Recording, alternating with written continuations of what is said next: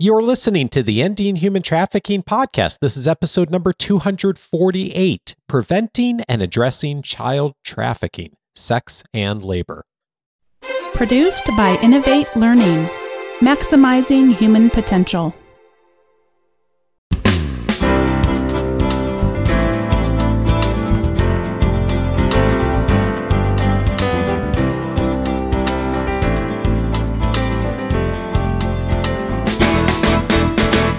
Welcome to the Ending Human Trafficking podcast. My name is Dave Stachowiak. And my name is Sandy Morgan. And this is the show where we empower you to study the issues, be a voice, and make a difference in ending human trafficking. Sandy, today we have a guest with us that's going to help us on this really important topic and helping us to understand more about addressing child trafficking. I'm so glad for us to be able to welcome Melissa Gomez to the show today. She has contributed 20 years of service to the anti-trafficking movement. Melissa is dedicated to the advancement and integration of diverse voices to pioneer systemic change and co-create pathways of empowerment. She's currently the acting director of the Preventing and Addressing Child Trafficking Project for the Child and Family Policy Institute of California, in conjunction with the California Department of Social Services, facilitating a statewide model of cross-coordination to strengthen child trafficking programs within child welfare agencies in California.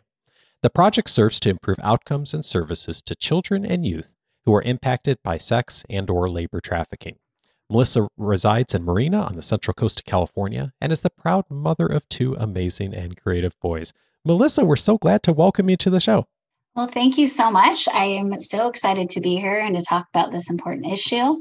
And thanks for inviting me. Melissa, you and I have known each other for several years.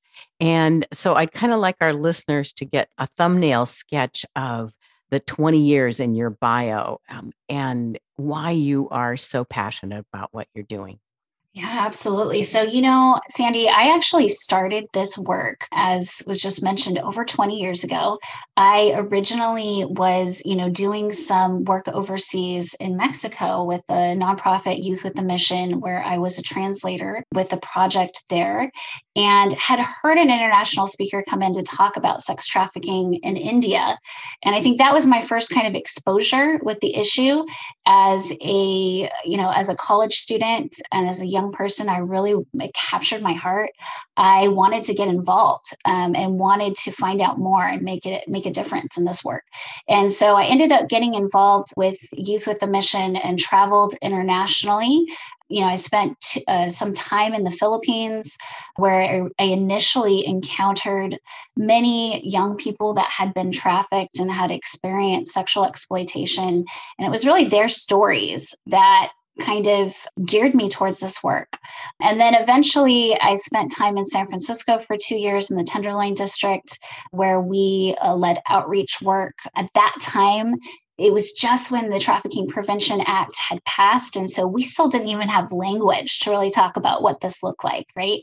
And I remember having conversations and stories with individuals that were experiencing sex trafficking at that time about their encounters with law enforcement, how they had been sexually assaulted and how they weren't able to come forward and talk about their stories because they were afraid of being arrested. So then later on, I ended up moving to Amsterdam, the Netherlands, where I worked for 5 years and lived in the red light district right across the street from the oldest church in the city. It was called the Oude Kerk.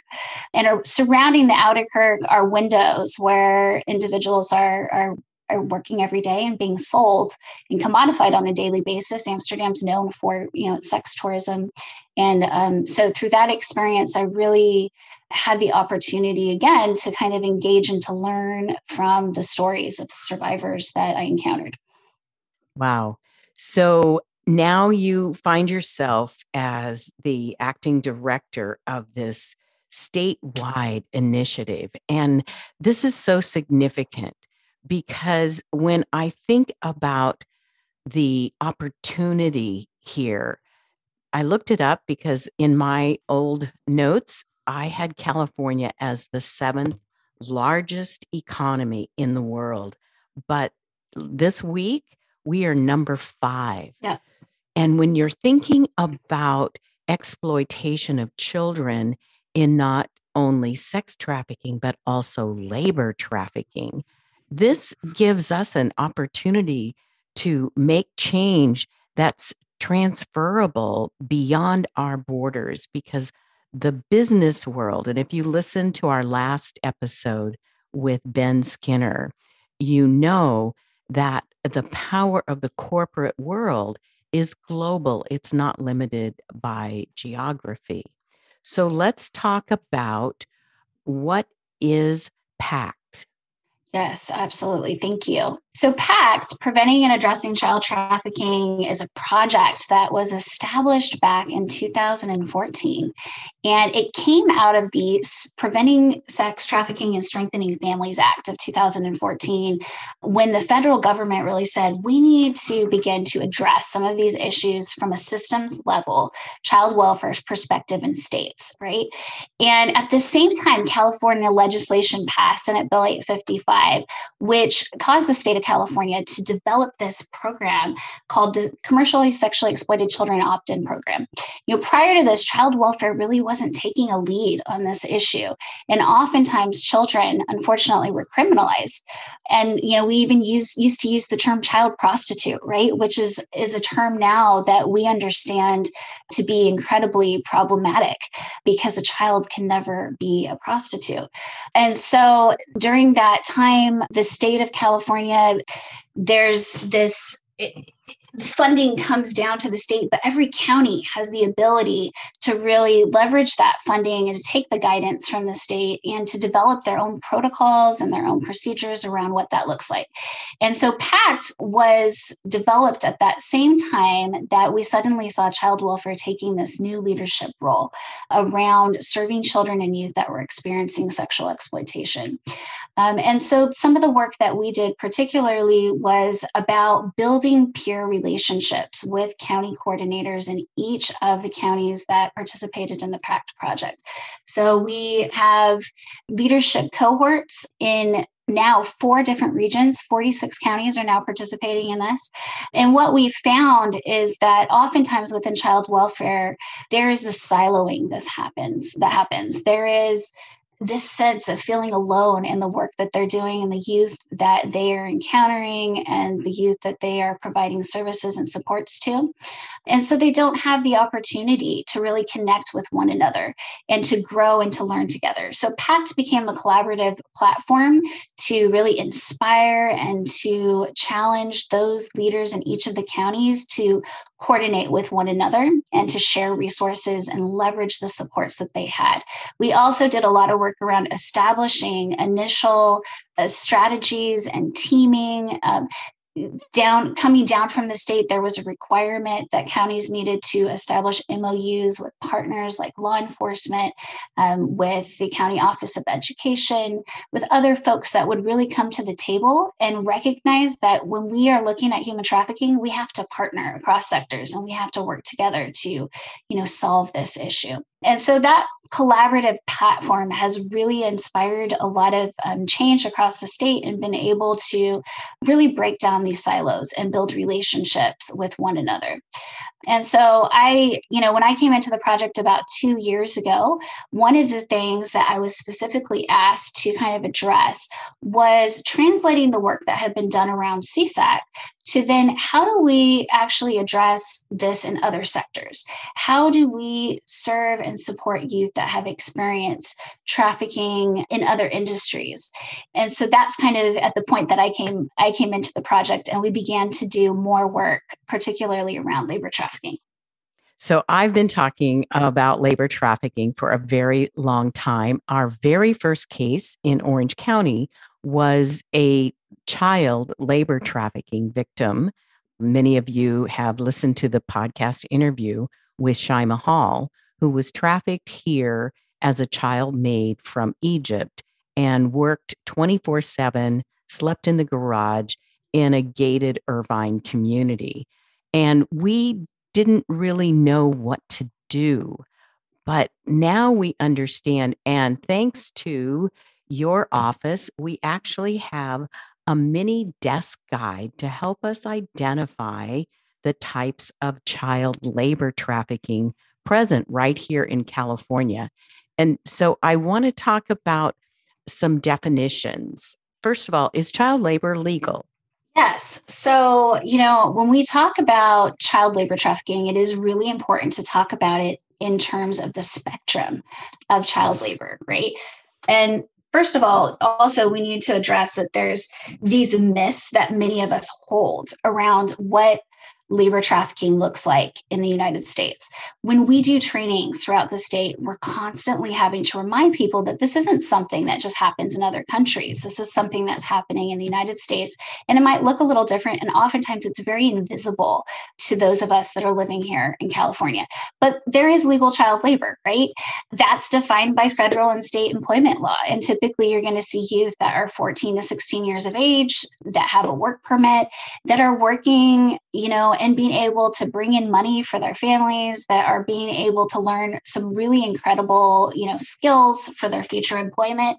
I started working at the age of 14 and had some great experience in a restaurant. And I think that's important for us to remember. When we're talking about commercial sexual exploitation, there's never a legal form of commercial sexual exploitation of a child that's under the age of 18, right? But then we also have child labor that is not legal. And that's where minors are they're under the legal working age. They're engaging in illegal work or work that's harmful to their health, to their development, to their education. And you can, oftentimes see this, for instance, in agriculture, children that might be working in the field and they are being exposed to harmful pesticides or chemicals, or they are in construction and having to carry these heavy loads that are not appropriate for their age development, or that actually has this physical impact on their bodies. Or, as you mentioned, domestic servitude. Right? One of the very first cases in Fresno County, and prior to my work with PACT, I worked for many years providing comprehensive services to survivors of both sex and labor trafficking in 6 counties in the Central Valley. And one of the first survivors that we also identified in the Central Valley was a survivor of domestic servitude that was brought to the U.S. at the age of 9, and it was under a false adoption. And she spent also, as you were mentioning in the other case, she was working 24/7, and she was actually able to attend school, but she didn't have that normal childhood. When she came home from school, she was required to watch other children. She worked in the trafficker's business. I think it was over 12 years that she was involved in this work. And then we also have this spectrum of labor exploitation, right? And so that's working legally, but these children and youth are denied basic legal rights. So they might have a worker's permit, they might be working in a restaurant, but they're not getting fair compensation, they're not getting breaks, they're not getting overtime, but they have that ability to leave the work if they want to, right? They might not leave because maybe they feel like this is the only way they're making money, but they can leave. And it really crosses into labor trafficking, where there is this space of force, of fraud, or coercion. And all of us who really have that grounding in what commercial sexual exploitation looks like, we probably know what some of those elements might be.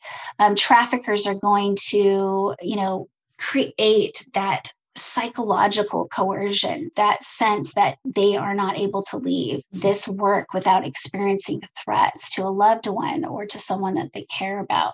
Maybe they're experiencing physical abuse.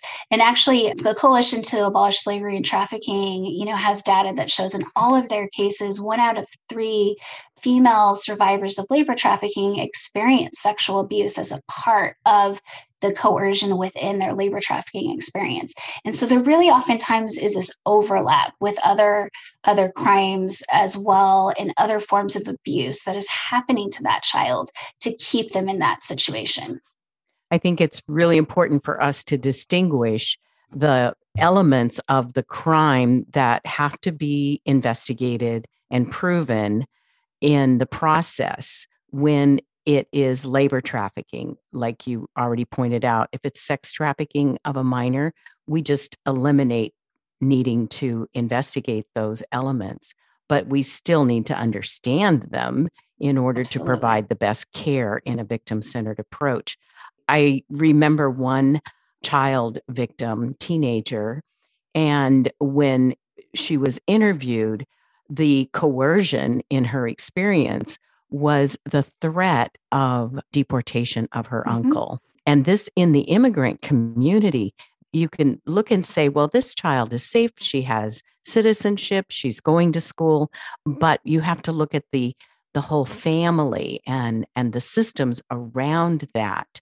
In your desktop report, you actually have, and I really want any teacher, any child social worker, any youth worker, any student to download this, because it's such a good glimpse of what's happening here in California. But as we wanted to establish at the beginning, you can use this at a much broader level. So on page 5, we actually see numbers. Numbers are not real people. We know that, but they do show us that we are identifying child victims of labor trafficking. Tell us about those numbers. How did you get them? So I think you might be referring from the data that we pulled from the National Human Trafficking Hotline. I just want to confirm that. Yes. Okay. So as you mentioned, I think it's really important that when we're looking at numbers, we recognize the limitations, right? And also we recognize that labor trafficking in particular is an issue that really is underreported and, really misunderstood, I think, by the general population. Most people have an understanding at this point of what sex trafficking looks like. But if you look at campaigns, if you look at images in the media, if you look at the stories, even the media reports that are coming out, oftentimes they won't actually mention forced labor or labor trafficking. They'll talk about maybe the experience, but they won't actually label it that way. So the public awareness and even of victims themselves in terms of reporting this is still very low. So I just want to say that in terms of kind of couching this data and that understanding. But the National Human Trafficking Hotline, which really is one of our largest sources of data at this point for understanding what this looks like, has a data set from 2007 to 2019. And that includes 17,271 minor victims and survivors that were identified through the hotline. So folks that called in and actually self-disclosed their experience. And we see that about 80% of those cases were sex trafficking, and 9.8, almost 10% were labor trafficking. And then around 5% were both. And then there was about 5% where they just weren't able to identify whether or not it was sex or labor trafficking. But some of the other kind of key components that you can pull out of that data set is that nearly about 38% of those cases of child survivors specifically were cases where the individual was trafficked by a family member or a foster family. And so I think that piece of data is incredibly important for us to recognize the vulnerabilities of our foster youth, and also just the vulnerabilities of a child that's being trafficked by someone that they know and have that close relationship with, an adult that's supposed to care and love for them, love them, that ends up, abusing them, unfortunately. We also see a little bit of a big difference in terms of gender for sex trafficking versus labor trafficking. So we see in labor trafficking that nearly 50% of the cases are males. And that is much higher than the small percentage of cases that are being reported to the national hotline of male survivors of sex trafficking. Although we know that we need to do a better job of identifying male survivors of sex trafficking, right? That's right. So let me ask you about specific industries where we see child labor in a more prevalent, labor trafficking. So the top 3 industries the national hotline has reported that we see labor trafficking with children is in peddling and begging. So you're going to see kids, selling candy bars, right? Or begging on the street, or busking, playing music, that sort of thing. You're going to see domestic work. And then traveling sales crews actually is up there too. And that's where you see youth that are traveling oftentimes around the country, selling either cleaning supplies door to door, selling magazines, those sorts of things. And we've actually had a few cases like that in the Central Valley when I did did direct work with survivors of traveling sales crews. But really, I think what's important to highlight is labor trafficking is contextualized to the vulnerabilities of the specific economies and states and counties and communities, right? So if you're living in a particularly rural community, you're going to see more cases in agriculture. If you're living in a community where there's a high tourist industry, you're going to see more cases in, hospitality. The other thing is that the hotline also identified several industries where there was a strong crossover between sex and labor trafficking. And those three industries where you saw folks at bars or clubs where they were both working maybe in the sex industry or being exploited for commercial sex, but also working maybe in the bar, and then in the illicit massage industry, health and beauty. And then the third area where we see a strong area of crossover, which kind of leads into some other data, I think, Sandy, that you wanted to mention, is this area of forced criminality, or children that are being forced and coerced to participate in illegal activities on behalf of their trafficker.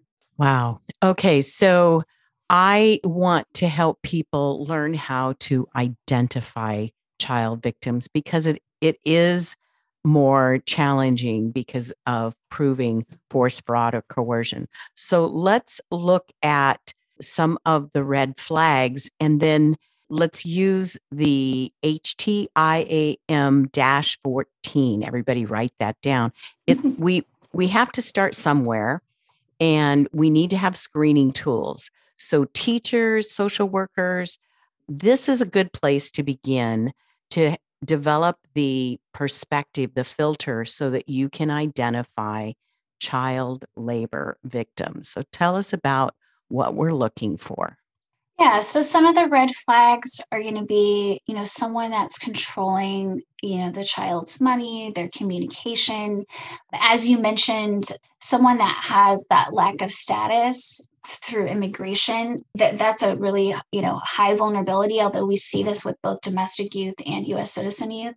And so if their passport documentation is being controlled, and that can look a little different for younger children, because it would make sense, obviously, for an adult to have, control of some of that documentation, but particularly if it's an older youth, you're going to see that oftentimes control of movement. And where that youth is not, maybe they're able to go to church or they're able to go to school, but they're not able to freely move, and they always have to come back. They're monitored by that trafficker. In a lot of cases with child labor trafficking, particularly with younger kids, oftentimes there's this unclear caregiver relationship. So as I mentioned in the case where there was a faux adoption, this falsified adoption case, but oftentimes you might see like an older youth dropping off a child at school, and there's kind of this confusion around who is actually, the parent or the caregiver. In many cases of labor trafficking, you see what's called debt bondage. So this like increasing debt. So for instance, with traveling sales crews, you see that the individual has to pay off this debt. So they're expected to work, they're expected to meet this quota. They're given this false promise of, you're going to make all this money, you're going to be able to, travel the US and be able to meet friends and have this community of people that you're working with. And then what ends up happening is they don't meet their quota, and they have to pay for their travel, and they have to pay for their hotel stay that their trafficker forces them to stay at this specific place. And that debt just starts increasing, and they feel this absolute need and obligation to have to pay off this debt. So that can be a big sign. Missing school and truancy. So, a child may be attending school, but they may be showing up at school late. They may be exhausted at school. And when you ask them questions about why they're so tired, they had to work or they had to do something for their family. There's oftentimes this fear. And, it's very difficult sometimes to identify this, but we do see this scripted communication. So in the one case I mentioned before, social services had multiple encounters with this young person that was being trafficked for many, many years and ended up not being identified till she was an adult, because there was scripted communication happening and she was constantly being groomed. You're going to see signs of abuse, whether that's physical, sexual, emotional, spiritual, and oftentimes physical impacts like malnourishment, fatigue, potentially workplace injuries, right? You oftentimes will see people working and living in the same place, and there may be restricted living spaces, so like I think you mentioned the gated community, right? There could be security cameras, tinted windows, bars, that sort of thing, but that's not always the case. And so it's important that we recognize sometimes chains are psychological, not just physical. So those are some of the signs. And then in terms of the human trafficking interview and assessment measure, I think it's really important to have open-ended conversations with youth. This particular assessment was actually designed for a research study that was done in partnership with Covenant House, and that is a national group that has shelters all over the United States. And so it actually drew on interviews with almost 1,000 homeless youth across 13 cities. And so the assessment was developed to really identify labor trafficking and sex trafficking within these youth. And some of the questions that they ask, really hit on that force, fraud, and coercion. So have you ever worked in a place that made you feel scared or unsafe to be able to talk to a youth about their experience? Have you ever been tricked or forced into doing any kind of work that you didn't want to do? Have you ever worked for someone who didn't let you contact your friends or your family or your outside world, even when you weren't working? So to get at some of these pieces that look at that force, fraud, and coercion. And those are just a couple examples, but please check it out. As Sandy mentioned, there really are not a lot of comprehensive screening tools that are validated that have been developed yet to address labor trafficking. And so I do think, like you said, we have to start somewhere, and there's still a lot more work to be done. So I would encourage teachers, social workers, healthcare providers to take a look at this screening tool, not necessarily because you're going to formally do screening, but as a guide for conversations. And in the past, we talked about communicating with adolescents and their brain morphology, developmental stages. And so sometimes one of the limitations of a screening tool like this is it's maybe so direct that a student won't be forthcoming, and learning to use a little different language that might neutralize and anonymize the information to carry on that dialogue. And because you're not doing a formal screening, you can begin to develop that relational communication by saying, do you know someone who's been working in a place where they don't feel safe? And that gives a little more room for conversation and creating a way forward for a student to self-disclose. We're beginning to see how we can use a lot of what we learned in communicating with commercially sexually exploited children in this same arena. And to that, I want to, as we wind up here, talk about the element of trauma. There is some kind of discrimination in our brains that somehow the child who is sexually exploited is more traumatized than the child who is labor exploited. Can you speak to that, Melissa, for a minute? Yeah. And I think, this has been something that has just irked me like over the years in this movement, because I have spoken to so many survivors of labor trafficking whose experience was incredibly traumatic. And as I've mentioned, oftentimes this intersects with really severe forms of sexual abuse, physical abuse, beatings that the child experienced, often at the hand of someone that really was supposed to love and protect them. And unfortunately, we have this sensationalized, I think, view where I have actually a really good friend and colleague and male survivor of sex trafficking that he calls this trauma porn, that we have this need in our society to hear like the most horrific pieces of a survivor's experience and really commodify their story. And unfortunately, with labor trafficking, first of all, we don't have as many stories or examples, right, of ethical stories that we've heard of folks that have experienced this.